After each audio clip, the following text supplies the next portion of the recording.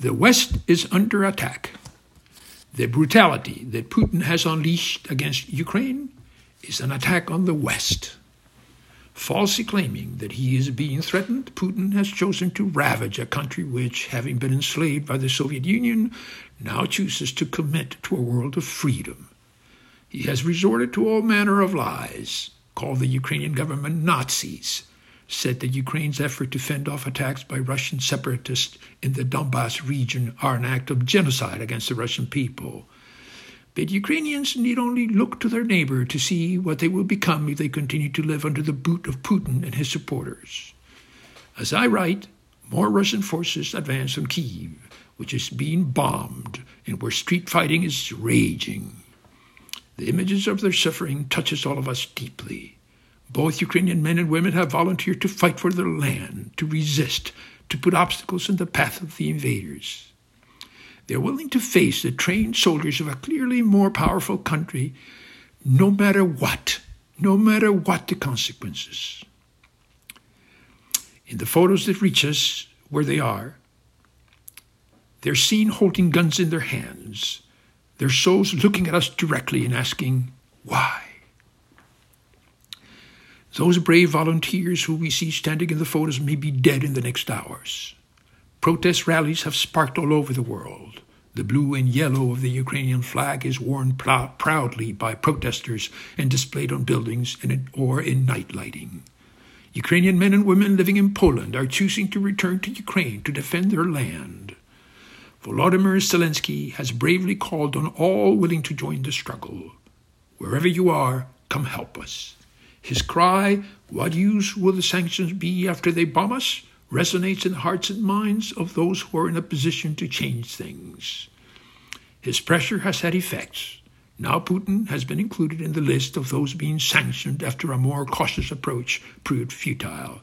Restrictions on Russia's banking have been stiffened, but nothing has stopped him so far, and perhaps nothing will. But the West needs to go where it hurts. The West needs to go all out and completely stop the buying of oil and gas from Russia. Putin has gambled that the West will support Ukraine but stop short of its sanctions if its sanctions hurt our economy. But it is not only Ukraine but the West that is under attack.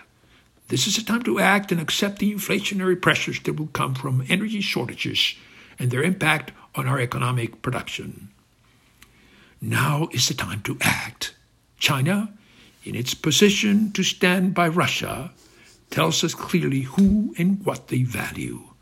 That is what their government is. They will do whatever they can to weaken the West, even though they are now where they are partly because of what the West has contributed to their development. But they are thinking ahead and planning to do in Taiwan what Russia is now doing in Ukraine.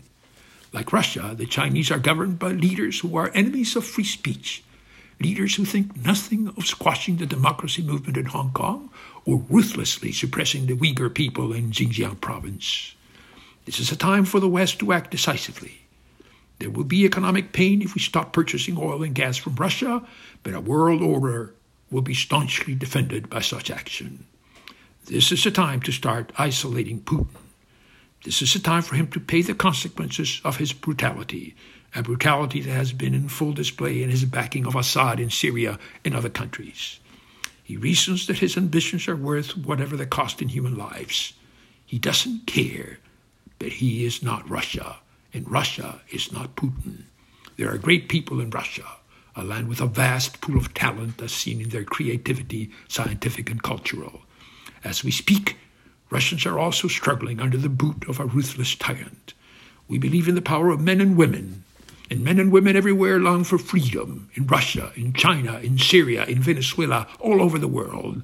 The task is to aid them in breaking the chains that have been placed upon them by cruel leaders thinking only of their own benefits.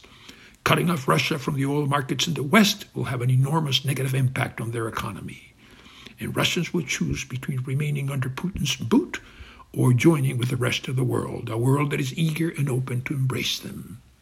This is the time to place the severest sanctions on Russia, for we are under attack.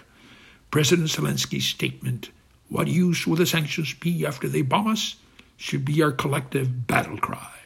This is the time to act before more and more people are killed and subjugated. Putin will not change. He is who he is. He has placed his bet. We have to place ours. What use will the sanctions be after they bomb us?